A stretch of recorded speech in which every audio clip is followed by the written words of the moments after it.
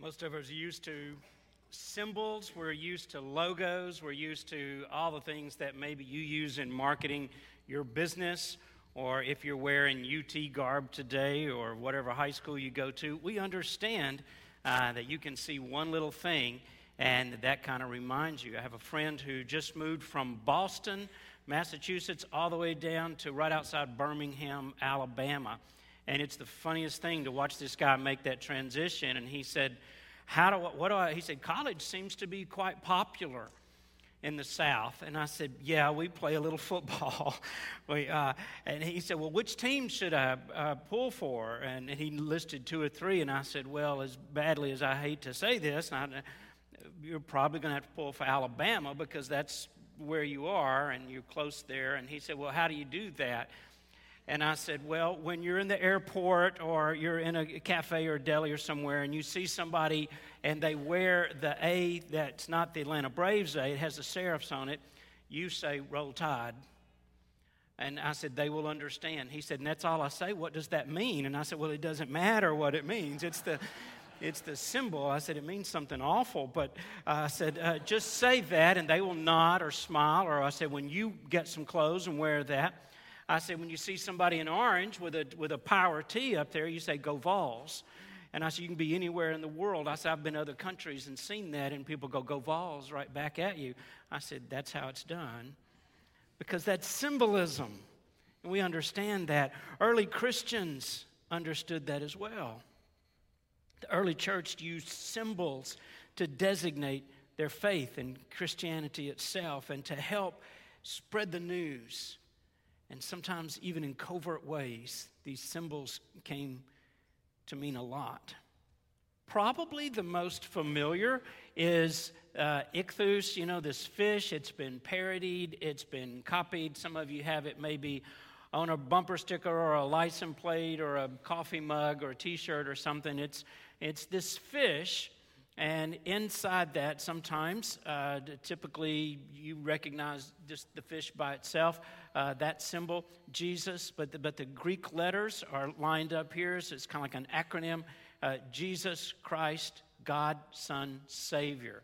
It's kind of what that spells out. It just wraps that up in one thing.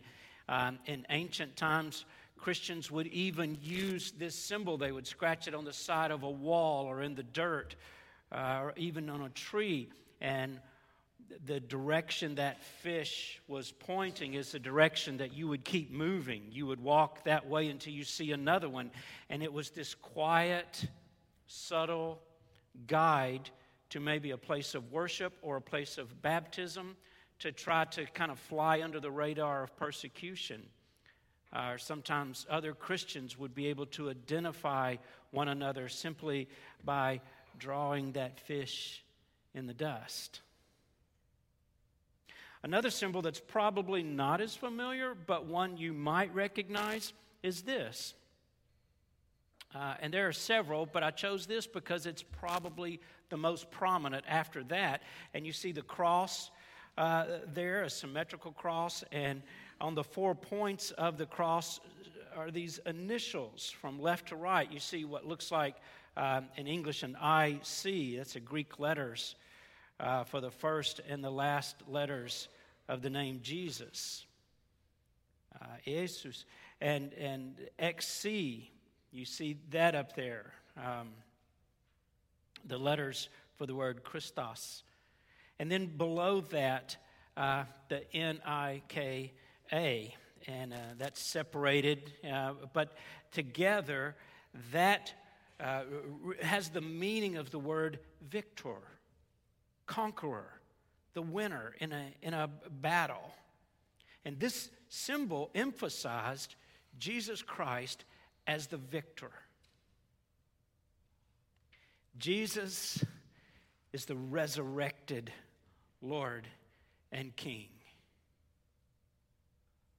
These early Christian symbols were written on catacombs and even tattooed on bodies. Coptic Christians even today will tattoo a small cross in a very similar way on the inside of their wrist. And if you go to Egypt and you see that doing business or visiting with someone, you'll know, because that's a sign of identification with this. So these early Christian symbols represent truth, but they represent identity. And they identified Jesus as the conqueror. But the question is, what did he conquer? How and in what context is Jesus a victor? Well, the Greek words for victory or conquer, and you have to get past my southern accent. I've tried to work on that this week so you could understand when I say that word. He conquered. I could just say it that. When I moved here, I made the mistake of saying, the community that's pretty far west of here, I call that Concord. And finally people said, "Do you mean Concord?" I said, "Yeah." I said, "Is that anywhere close to Maryville?" And they said, "No town around here called Maryville. You must mean Merville." Well, the Greek words for conquer and to overcome, that really all comes from the same family. Nika or Nike, which is probably familiar. Maybe you're wearing a pair of Nikes. Guess where that came from? Nikao. All of this, it's together. It paints a picture of receiving victory, much like an army would in battle or after battle. Did you know that even the fact that from the cross, when Jesus cried out, "It is finished," that to us it's a standalone statement and it makes sense, but in that day and in that context, it would be even more relevant because that was a common cry of victory towards the end or at the end of a battle, where a commander could see that we've won this war, this conflict, and so they would blow the trumpets and they would wave the flags and they would give this cry, "It is finished," which meant we've won. We are victorious. Jesus cried out from the cross this familiar, well-known military expression for victory after a battle because he was victorious. The most notable use, I think, in my imagination, as I've thought about this, of the word overcome, which has the same root word, it means the same. And Jesus, this final conversation he had before his prayer in the Garden of Gethsemane, and I rethought this after our Good Friday service, where there was a dramatic kind of a portrayal of this moment as well as the crucifixion. And I think it was the most beautiful and touching Good Friday service we've ever had. And I've been here a long time at this church. And it made me rethink this word.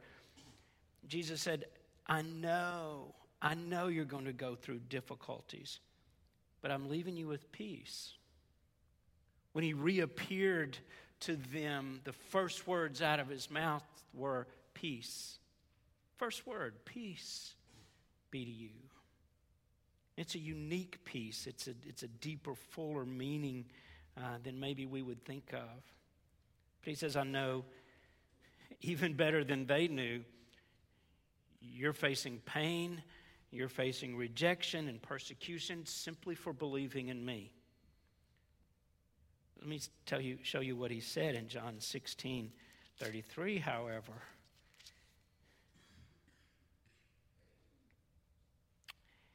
He said, I have said these things to you that in me you may have peace. In the world you will have tribulation. But take heart. I have overcome the world. I am victorious over the world. And the word world, I know maybe we think of just something geographical or the planet, this place where we live called Earth. But it really is, it's a word cosmos, which is a definition in the context of the word world within the way John would say it here, is really defined by a life that is apart from and contrary to God. It's a life that's really ruled by Satan, where you're on the throne of your life. And it involves all the people who are not part of the family of God through faith in Jesus. the world, this opposing system. Other passages talk about the victory of Jesus and declare that this is equally amazing, I think, especially for me, is that for those of us who believe in Jesus, we participate in his victory. We participate and we are conquerors as well. Anybody watch the Loyola Michigan game last night? A few. Did you see? And I know it was obvious who the whole world was pulling for. And the players cried, and I saw, you probably saw in the last 13, 15 seconds of the game, the coach just pull all the starters off, pulls the first string out, and he puts in these players who are freshmen and sophomores. Maybe they hadn't gotten to play, so they would get to say, I played. I was in Final Four. I played in college. I was in that game. I actually played in the game.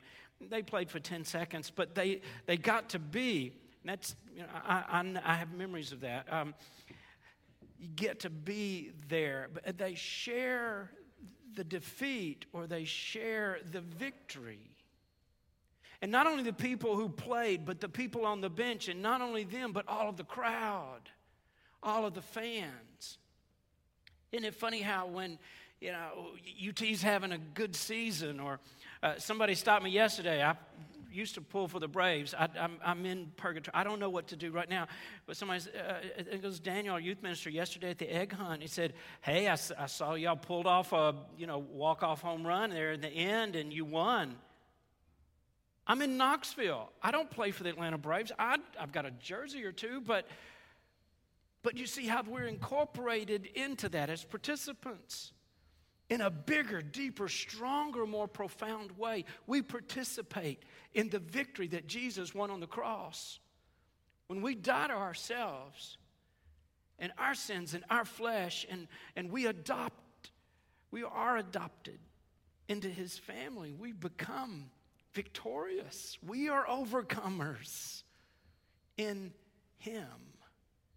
It's your victory. Isn't that a beautiful thing? 1 John 5:4 says, everyone born of God overcomes the world. Why? Because you're reborn. You're reset. It's a restart. On Easter, I celebrate resurrection. I celebrate the fact that roughly 2,000 years ago, Jesus rose from the dead. That's a big statement of faith. In fact, that one statement, I think, is the tipping point. That's the division. That's what matters. That's what's crucial. When I first began that journey, I was kind of skeptical, and I even talked to my friends, and I would bring up the other side. Well, what about this? And how come you guys never talk about that? And I don't understand where you get this. And I wasn't antagonistic, but I wasn't exactly sympathetic either. I just wanted to know. And I think, is there anything objective? Is there evidence? And there is. And I haven't done this in several years, but I just want to share with you some of the evidences for me personally that grew my trust and helped me to step forward. There's one in particular, and maybe for you it's something else. But at the end of the day, it's not something I'm ever going to convince you happened. The validity, the authenticity of that event, if I stack up all the facts, if I present an airtight case, that's probably not going to sway you, because at the end of the day, this is about your faith. You've got to have faith in something. It's going to be in yourself or your resources or science. It's going to be in Scripture. It's going to be in Jesus. Make no mistake, it's not just empirical. It's not just an intellectual process. I don't think anything ever is. Do you? So the evidence that I give you may not be complete or satisfying, especially to every skeptic, but hopefully it'll raise the question, it'll make you curious if you're a person who has an open mind and an open heart. So whether you've walked into the room thinking, I'm here because Meemaw wanted me to come and it's Easter. I get that. This was the day growing up that I typically came to church on Easter and Mother's Day and it would be at my grandmother's church typically.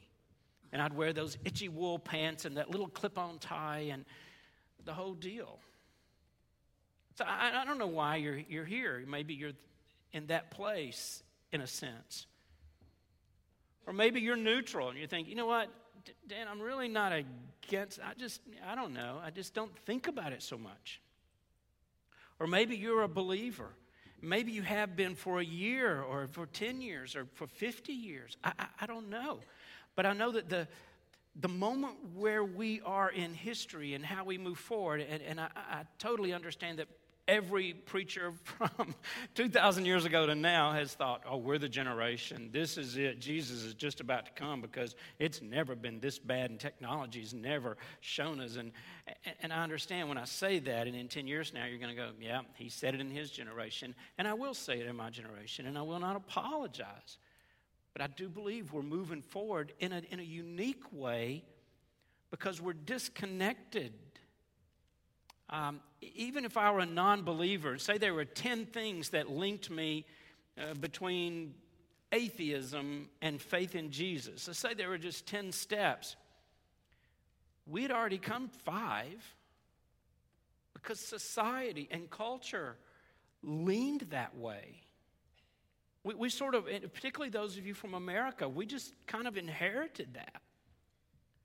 But I see that. You've got to see that, right? That's diminishing. It's like a 4 and a 3, and we're just becoming a more secular society. And this is not wired in the way it was at one time. So you will need information to get a spiritual conversation started or to move forward or to call some of your coworkers or classmates or friends or neighbors to at least think about this. It worked with me, particularly one of these. So first of all, without the physical resurrection, 2,000 years of history kind of beg for an explanation. I mean, without the resurrection, it's like a movie that misses a key scene. You ever go to a movie and you need to walk out for some reason, and you think, I can't sit here, I'm going to have to go. And so you try to pick, what do you try to pick? A moment in the movie where nothing's happening, or the least amount, and you don't want to, and you come back and you sit down and you maybe lean over to whoever you're at the movie, unless you're by yourself there. And I'm so sorry, been there, done that, and there's no one to ask unless you tap a total stranger and say, "What did I miss?" Oh, the main character just got shot. That's all. That's all. I mean, you may have missed something. Without the resurrection, this flow of history, there's this key part, there's this scene that's missing.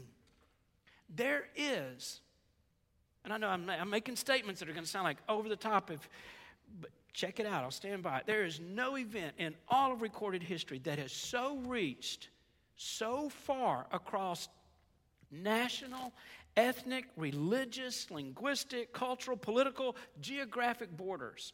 Think about that. There's nothing else that's ever happened that no matter where you're from, what your background or history is, that we all relate to. Even through time, it's just as relevant today as it was then. So how did this small band, this ragtag group of disempowered Jews in an occupied and insignificant territory of ancient Rome accomplish something so amazing? What happened so that many generations later, we're here And it reframed all of human history in this overwhelming and dramatic way. Can you think of another event that has so redirected the course of history? Another idea. With dates that have been established by radiometric analysis, that's for you, Josh, prophecies from centuries before. Josh is a scientist here in our church with a PhD, and he always wants to know things like that. So for those of you who are guests, centuries before Jesus' birth, these prophecies predicted that birth and his life and his death and his resurrection. This is the one that got me thinking as much or more than any of the others. Because no matter who I talked to, they could try to explain in some way if I came at it from science or philosophy or from theology. But this one, I've never heard a good answer. It's pretty solid, and I think somewhat tangible proof for people who want evidence that God exists. These prophecies include specific details that Jesus and his followers couldn't control or manipulate in any way. For example, before the Romans ever even invented crucifixion, it was not a thing. Nobody had ever heard of it because it wasn't there. Psalm 22:16 describes the piercing of Jesus' hands and feet. Isaiah 53 is this powerful prophecy that lays out the story of Jesus and the meaning of the resurrection. It goes on and on. Let me get geeky with you here for just a minute. Professor of mathematics Peter Stoner gave 600 students a math probability problem that would determine the odds for one person fulfilling just 8 of the accepted, verified, agreed upon 61 prophecies. Now, some people say there are 400 or 300. I settled on 133. But let's say there are just 61, prophecies that you can't really argue with. That's obviously what that's about. And let's say just 8 of those. What if one person could fulfill 8 of those? What are the odds? What are the odds of just one specific prophecy?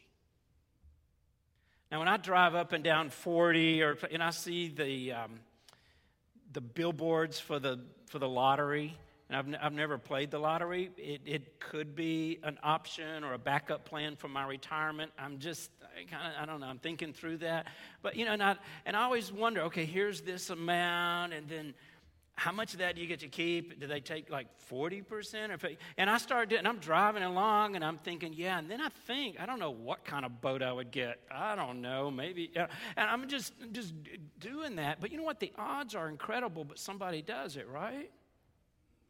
So what are the odds that this could happen? You think it's got to be in some realm, even if it's outlandish, it's got to be possible, right? It's not impossible.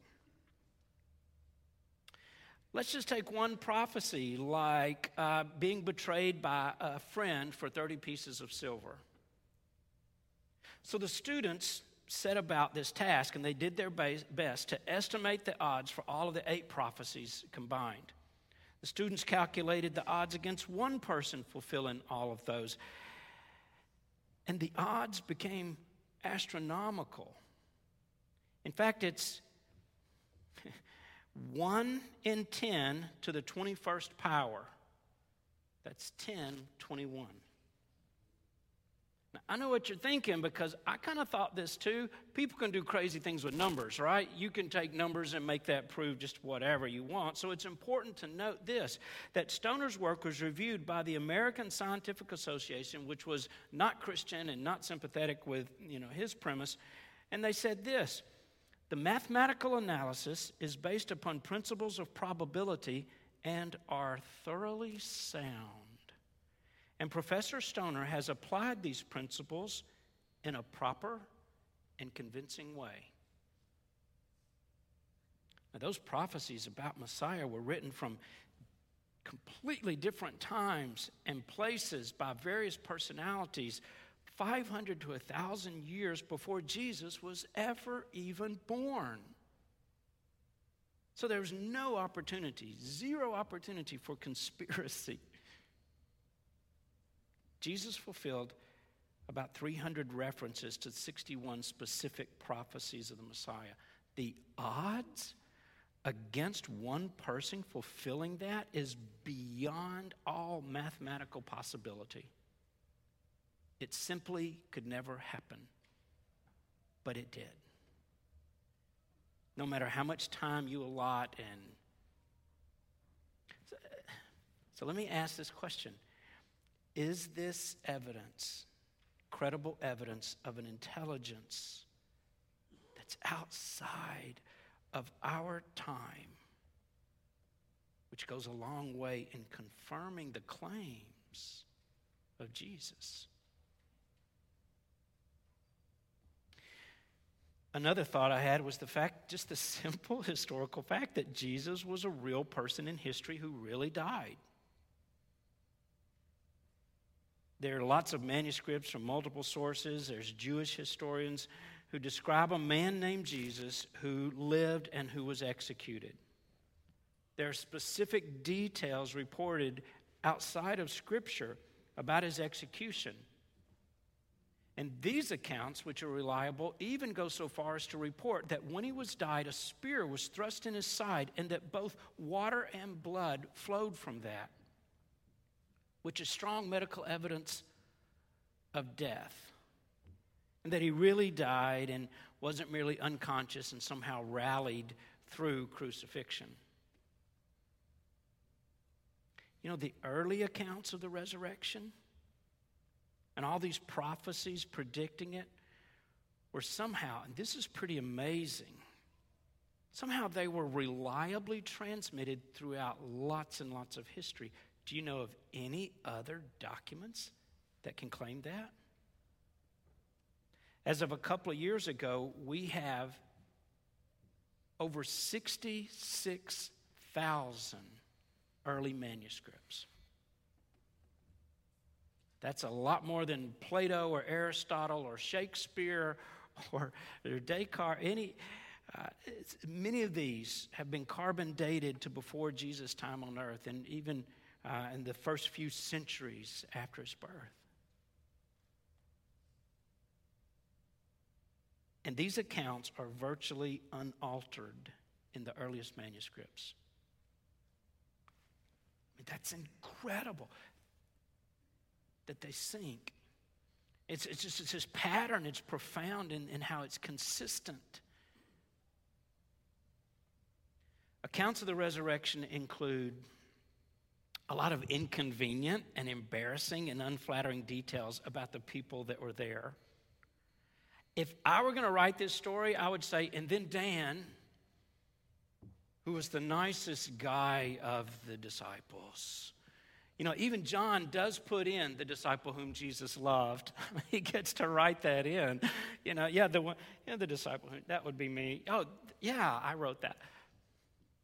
But they also included all of these details about the story and about themselves that read so differently than all the other literature of that period or any other time. It's like they made no attempt to write a story or do anything except to just reliably record exactly what had happened, free from any embellishment, with lots of detail. It just doesn't fit any expectations if it were a fabricated account or a story. For instance, in a culture that absolutely would never accept the testimony of women, and it was actually illegal in a court of law, and there's still a lot of issues in the Mideast today, as you are aware of, with issues surrounding women's rights. And yet, all through the scriptures, all through the gospels, and even at the very end, women are shown as the first eyewitnesses of the resurrection. After Jesus' violent death, his followers were frightened and scattered. They did probably what a lot of people would do, and that's just that they ran and they hid. It was over. He was dead. Then something happened that grew this strong, bold, daring, confident, reckless movement. These people of belief that resisted even opposition that would put them to death. All of the disciples, except for the possibility of one, died a martyr's death. Other movements with executed leaders would put the next person in line in that spot. You know, if Castro dies, or if the leader of North Korea dies, then the son or the most charismatic leader after them would step into that place. You've seen that again and again and again. But with Jesus, there's no leader chosen, because the early church saw, no, Jesus is still our leader. He's still alive. He's alive. They believed this to the point that they were willing to die for it. Listen, nobody dies for a lie. Nobody is willingly beaten and crucified upside down for a hoax. No, it's at that moment that you stop and go, wait, fellas, you know what? We made all this up. And we've just been kind of trying to get this started, but we've gone too far. Thousands and thousands of Christians gave their lives. What happened? They were entirely nonviolent. They didn't have any political power. Not very many celebrities on board to champion their cause. But they were also suddenly convinced because of something they saw. What changed them?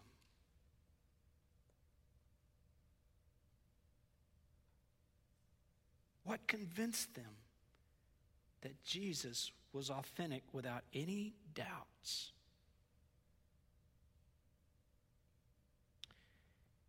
And I think more than just facts, just evidence about our past, the resurrection creates a connection to God that is perceived by people from all cultures, economic classes, and statuses, and personalities, and backgrounds across 2,000 years of history. That's rationally impossible. But its reach has crossed every kind of border.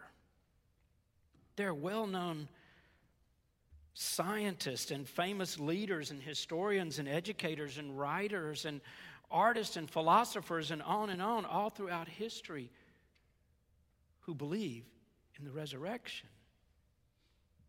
That's unmatched. There's no other single event or piece of information that many people agree on and have influenced society. Could it be that there is a living God and he's working his purpose in history through the resurrection of his Son? Some of the evidence could be established just by purely scientific methods. Radiocarbon dating demonstrates that Isaiah 53's prophecy that Jesus would see the light of life and all these other statements were written at least 100 years, before his birth.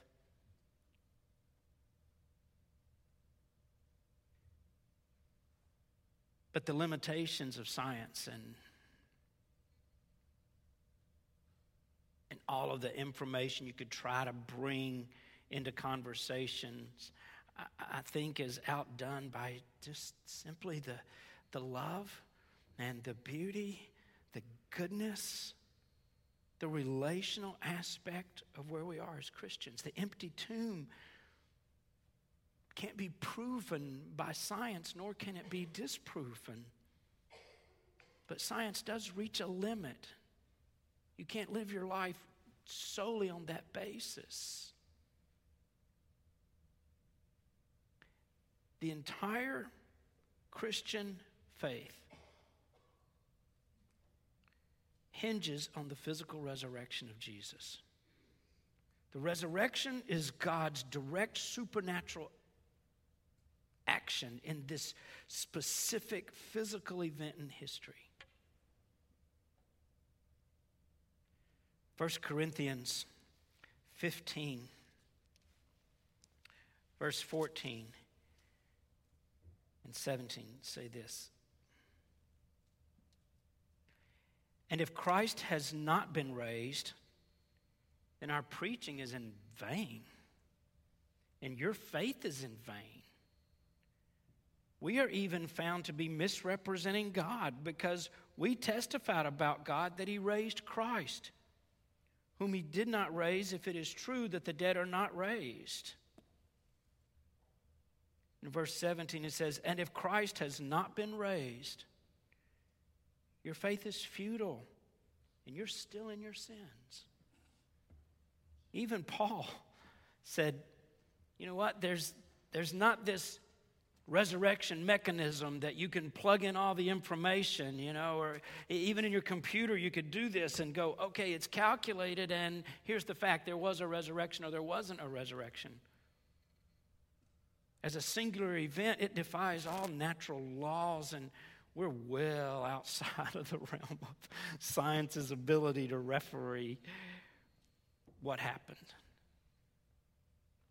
The question of the resurrection for me is more like an opportunity to fall in love than it is this scientific experiment.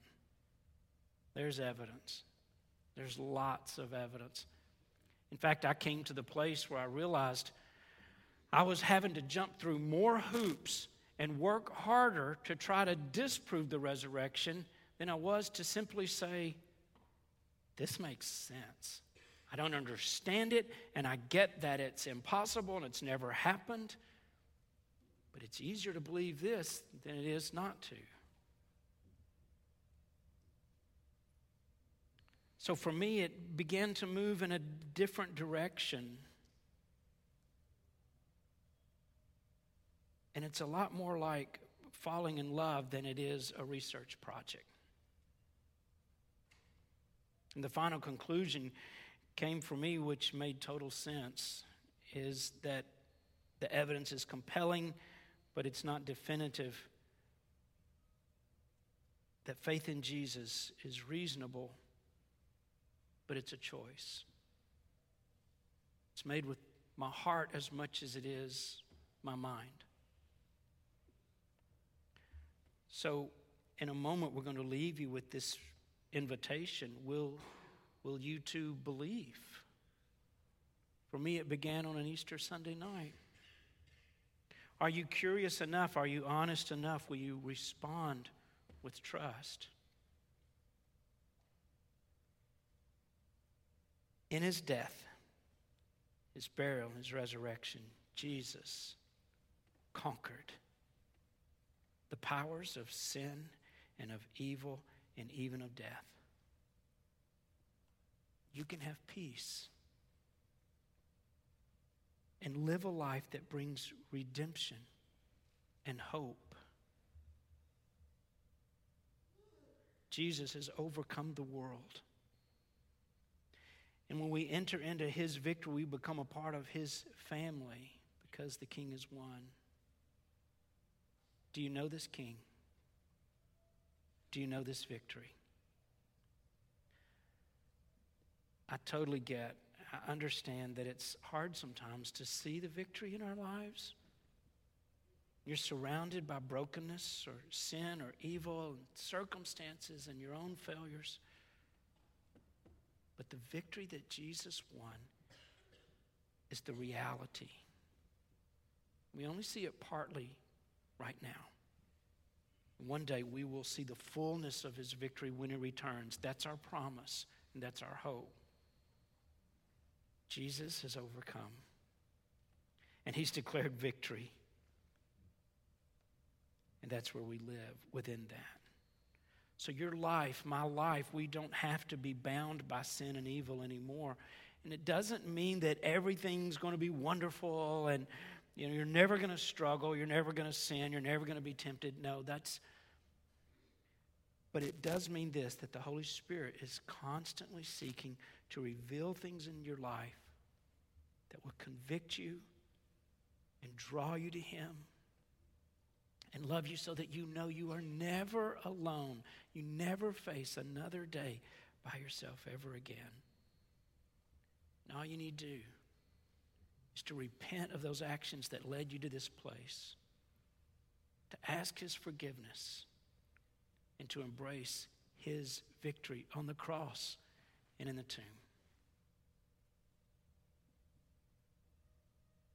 We have been given a new life, a victorious life. We're no longer slaves to sin. We are conquerors in Christ. So today we celebrate and we worship and we sing to him. And I hope we will do the same tomorrow and the next day. Would you stand?